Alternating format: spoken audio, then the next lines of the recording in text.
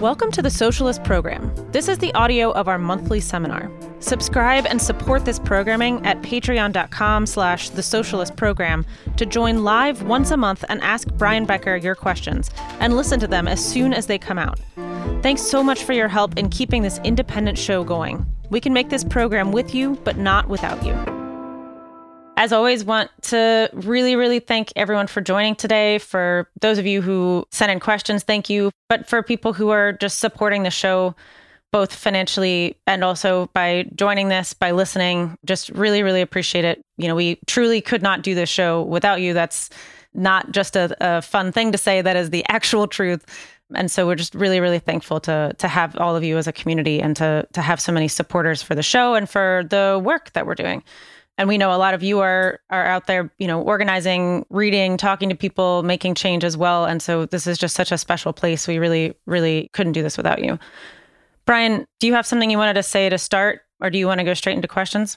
No, I do want to talk about a couple of things in the beginning. And again, thank you to all the patrons. You are the people who allow the show to happen. This is indeed a collective effort. I'm involved, Nicole's involved, Walter, Esther, John Preisner, our sound engineer. You know, after every recording, John Preisner spends many hours editing. And then there's the posting the show in different social media platforms, on different podcasting platforms, in some cases on YouTube. It's a big endeavor, and we can't do it without the collective. So each of us plays a different role. The patrons, the people who subscribe, are, like the other parts of this collective, indispensable, in fact. And so for those of you who are doing your part, thank you very much. For those of you who might hear the preview of this show and won't hear the entire show because it's a patrons-only show, but want to show your support, it's not too late. Go to patreon.com/The Socialist Program and subscribe. Again, we can't do it actually without you. I want to talk about the latest developments in the Ukraine war and then open and take people's questions and address questions. Some have already been prepared. Most of them are extremely important questions. We want to be able to have a far-ranging conversation about them. But there's a couple of things that I want to start off with. There's breaking news. We're recording this show on November 28th, Monday. It'll be released on podcast platforms Tuesday morning. Here's breaking news. Major news outlets urge U.S. to drop its charges against Assange. In a joint letter, news organizations warn that the indictment of Julian Assange sets a dangerous precedent, that's in quotes, that could chill reporting about matters of national security. I'm going to read the first two paragraphs. This is the New York Times, released this morning. The New York Times and 4 European news organizations called on the United States government to drop its charges against Julian Assange, the WikiLeaks founder, for obtaining and publishing classified diplomatic and military secrets. In a joint open letter, the Times, The Guardian, Le Monde, Der Spiegel, and El País said the prosecution of Mr. Assange under the Espionage Act, quote, sets a dangerous precedent, close quote, that threatened to undermine the First Amendment and the freedom of press. And then finally, quote, obtaining and disclosing sensitive information when necessary in the public interest is a core part of the daily work of journalists. If that work is criminalized, our public discourse and our democracies are made significantly weaker. I can't say, Nicole, how important this is for Julian's case.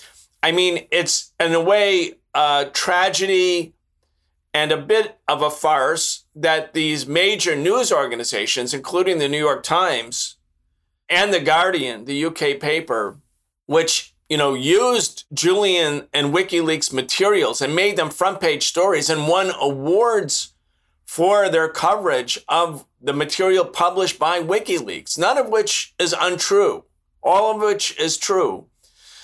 They have remained basically silent in the last couple of years while Julian is essentially tortured. The UN ruled that he was the subject of arbitrary detention in the Ecuadorian embassy. Then he was seized during the Trump administration and brought to Belmarsh prison. He's been in that prison now for more than 3 years. The Biden administration has continued with Trump's efforts to extradite Julian Assange and bring him and charge him under the Espionage Act for publishing true materials, even though he's not a U.S. citizen, he's Australian. They've been remarkably silent, cowardly, tail between their legs up until now. But with that said, we do welcome this event. We do welcome the publication, the sending of this joint letter by these 5 media organizations. Julian Assange must be freed. Julian Assange has told the truth.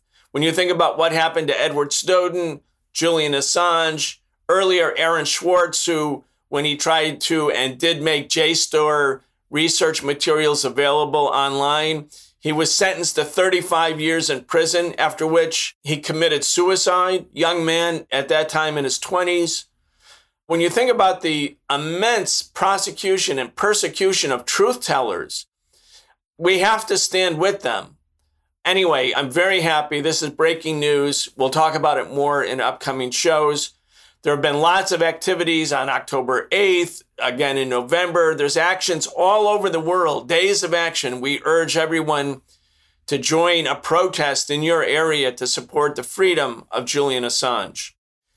I want to also mention before we get started on Ukraine that Richard Wolff, who is our guest on our show that comes out every Wednesday, the biggest stories in the economy, Marxist professor Richard Wolff, Richard is traveling starting this week and through December. So there will not be a Wednesday episode of the show while he's gone. He will be back with us at the beginning of January, which sounds like a long time away. It's not. It's 5 weeks. But Richard Wolff will be back. But when you don't hear him this week and don't hear him next week and then those following weeks, no, it's a temporary measure because he is traveling. But again, it's just a reminder of how important all of these shows are. We want to keep this show, our show, and all of our episodes on the air. Another important development, John Preisner, who is our sound engineer, who I mentioned earlier, is also, like all of us, an organizer and an activist. And he's going to be traveling over the next period.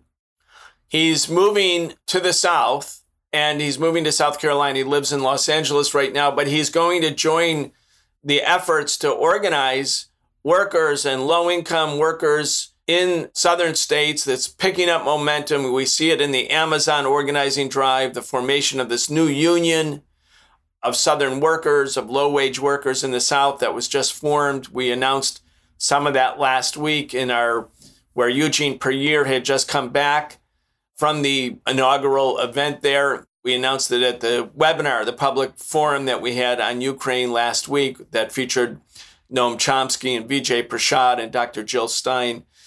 Anyway, John is going to be traveling. We'll have a substitute sound engineer for a week. We wish him the very, very best. Again, we could not do this show without the amazing professional work of John Preisner. I mean, we finish at a certain point, but John spends hours on each episode, again, because we had established in the beginning that what's very important to us is to have very professional, high production quality standards for the show.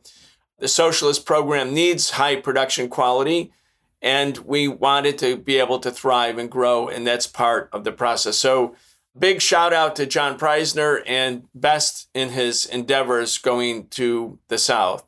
There's a couple new books coming out. There's a book that'll be coming out, timed to coincide with the oral arguments of the Supreme Court on the Moore v. Harper case. I wrote a short book. It's based on a longer speech that I made a few months ago. It's called The Supreme Court versus Democracy. That book will be out in about December 9th or 10th. We'll establish a pre-order system so that people can get it and get it just about the time that the oral arguments are taking place in that very, very important Supreme Court case. And finally, in our upcoming shows, we're going to be talking about the truth about the protests and the failure of the Western media to truthfully talk about what's going on inside of Iran. There's a huge international disinformation campaign. We're going to talk with Iranian speakers about what's actually going on in Iran. And we have another major show coming up on climate catastrophe and global warming. With that said, I want to talk about Ukraine real quick, and then we'll open the floor. Nicole, I'm looking at the headlines from this week. Wall Street Journal, Ukraine's appetite for weapons is straining Western stockpiles. I think everyone is now sufficiently worried, a NATO official said. Here's a second headline. This is from Newsweek. Russia is running out of ammo. How much longer can it keep fighting? Here's CNN. U.S. is running low on some weapons and ammunition to transfer to Ukraine. ABC from a couple weeks ago. U.S. ammunition supplies dwindle as Ukraine war drains stockpiles. And then from June, a similar article, but is with the same sort of urgency about more and more ammunition. New York Times, shortage of artillery ammunition saps Ukrainian frontline morale. That was back in June. Then the other stories were about how morale is so high for the Ukrainian army. My point, and I think the thing that we should be realizing, is that President Obama insisted that European countries pay at least 2% of their national budgets on military spending.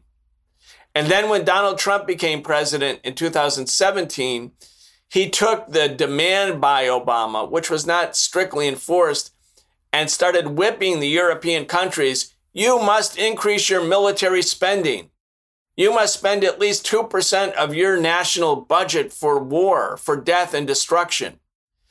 And then the U.S. media said, well, Donald Trump isn't being nice to the NATO allies, but he was basically just insisting that they carry out the demand that the Obama administration had put on Europe to increase, not decrease military spending. And now we have the Ukraine war, and we have this running mantra that we're running out of ammunition. The danger is so great. Well, the reality is this war could be ended. This war doesn't need more ammunition. This war actually could be ended if you care about Ukrainians. Instead of figuring out how to send more and more artillery, more and more munitions to keep the war going, the other way to go is to have genuine good faith negotiations with Russia about Russia's demand that Ukraine not become part of NATO and that Ukraine not be used as a staging ground for advanced weapons that target Russia. That would be another way to go. But you see, the whole nature of the U.S. media presentation here is that the problem is not failure to negotiate. The problem is we might be running low on ammunition. The war is escalating, everybody. The war is escalating. Russia is escalating its missile strikes. The infrastructure is hitting the people in Ukraine very hard. The absence of electricity, the absence of home heating as we go into the winter months. Also, poor people in Europe, throughout Europe, not just in Ukraine, are going to be suffering. Why not make the priority to be negotiations and an end to this kind of human suffering? You don't have to be a supporter of the Russian government to see that the other way, the way towards ending the war rather than escalating the war, which is what the U.S. is doing right now, and Russia is doing, is a path to more human suffering. Why is Russia escalating? Because the U.S. military is coordinating in all ways the Ukrainian military forces' operations against Russia. And they have succeeded in some measure. The counteroffensives have succeeded in some measure. Not completely, not as much as has been presented in the media. But clearly the U.S. strategy, the Biden administration strategy, driven by Blinken and Jake Sullivan and the other neocons, is to win the war against Russia. Not to negotiate, not to end the war, but to win the war. And Russia is determined not to lose the war. Russia is faced with what it considers to be, and we've said this a million times now, an existential threat. Russia is militarily capable of not losing, even if it's not able to win. Meaning, if Russia used, let's say, shock and awe tactics the way the U.S. did at the beginning of the Iraq War and knocked out everything. The U.S. knocked out electricity. It knocked out the sewage system. It knocked out clean water. It just did shock and awe destruction. That was the U.S. military strategy. As Noam Chomsky said in our seminar last week, the Russians up till now have not adopted the U.S. and British military tactics of this shock and awe, overwhelming power. But now Russia is escalating because Russia, having not succeeded in the beginning, and by success, I think what they wanted to do, of course, was to create a government in Ukraine made up of those parties in Ukraine, and they were many people in Ukraine who wanted neutral or good relations with Russia rather than war with Russia. The Russians thought the Zelensky government would crumble and that there would be a sort of neutral or pro-Russian government of Ukrainians that would come into power in Kiev. That did not happen. Then the Americans, the U.S. government, the NATO powers decided now we can win. And so they launched these massive counteroffensives against Russia using very advanced weapons that the Ukrainian military has been trained in.